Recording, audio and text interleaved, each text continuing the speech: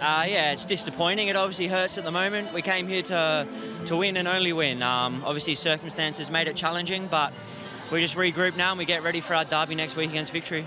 Was pretty hard, wasn't it? Losing players, you had some COVID issues, you had the travel obviously as well. Joe Gauci, what do you say to someone like that? It's out of character for him, no doubt, but when you go and have a chat to him in the sheds, that was a tough one, the red card for you guys. It happens collectively. It's not just Joe. It's, our defensive line's too high. We need to be side on and dropping, and it's not just him. It's obviously disappointing what's happened, but we now learn from it and we move on. How important is it to turn things around? Because you went on a bit of a roll, 3 in a row, winning, and now you've gone 3 games without a win. So crucial to turn things around when you look at your season. Yeah, definitely. And obviously we aim to do that this coming week against Victory. It's a massive game, and hopefully we can get a massive crowd and we can bounce back.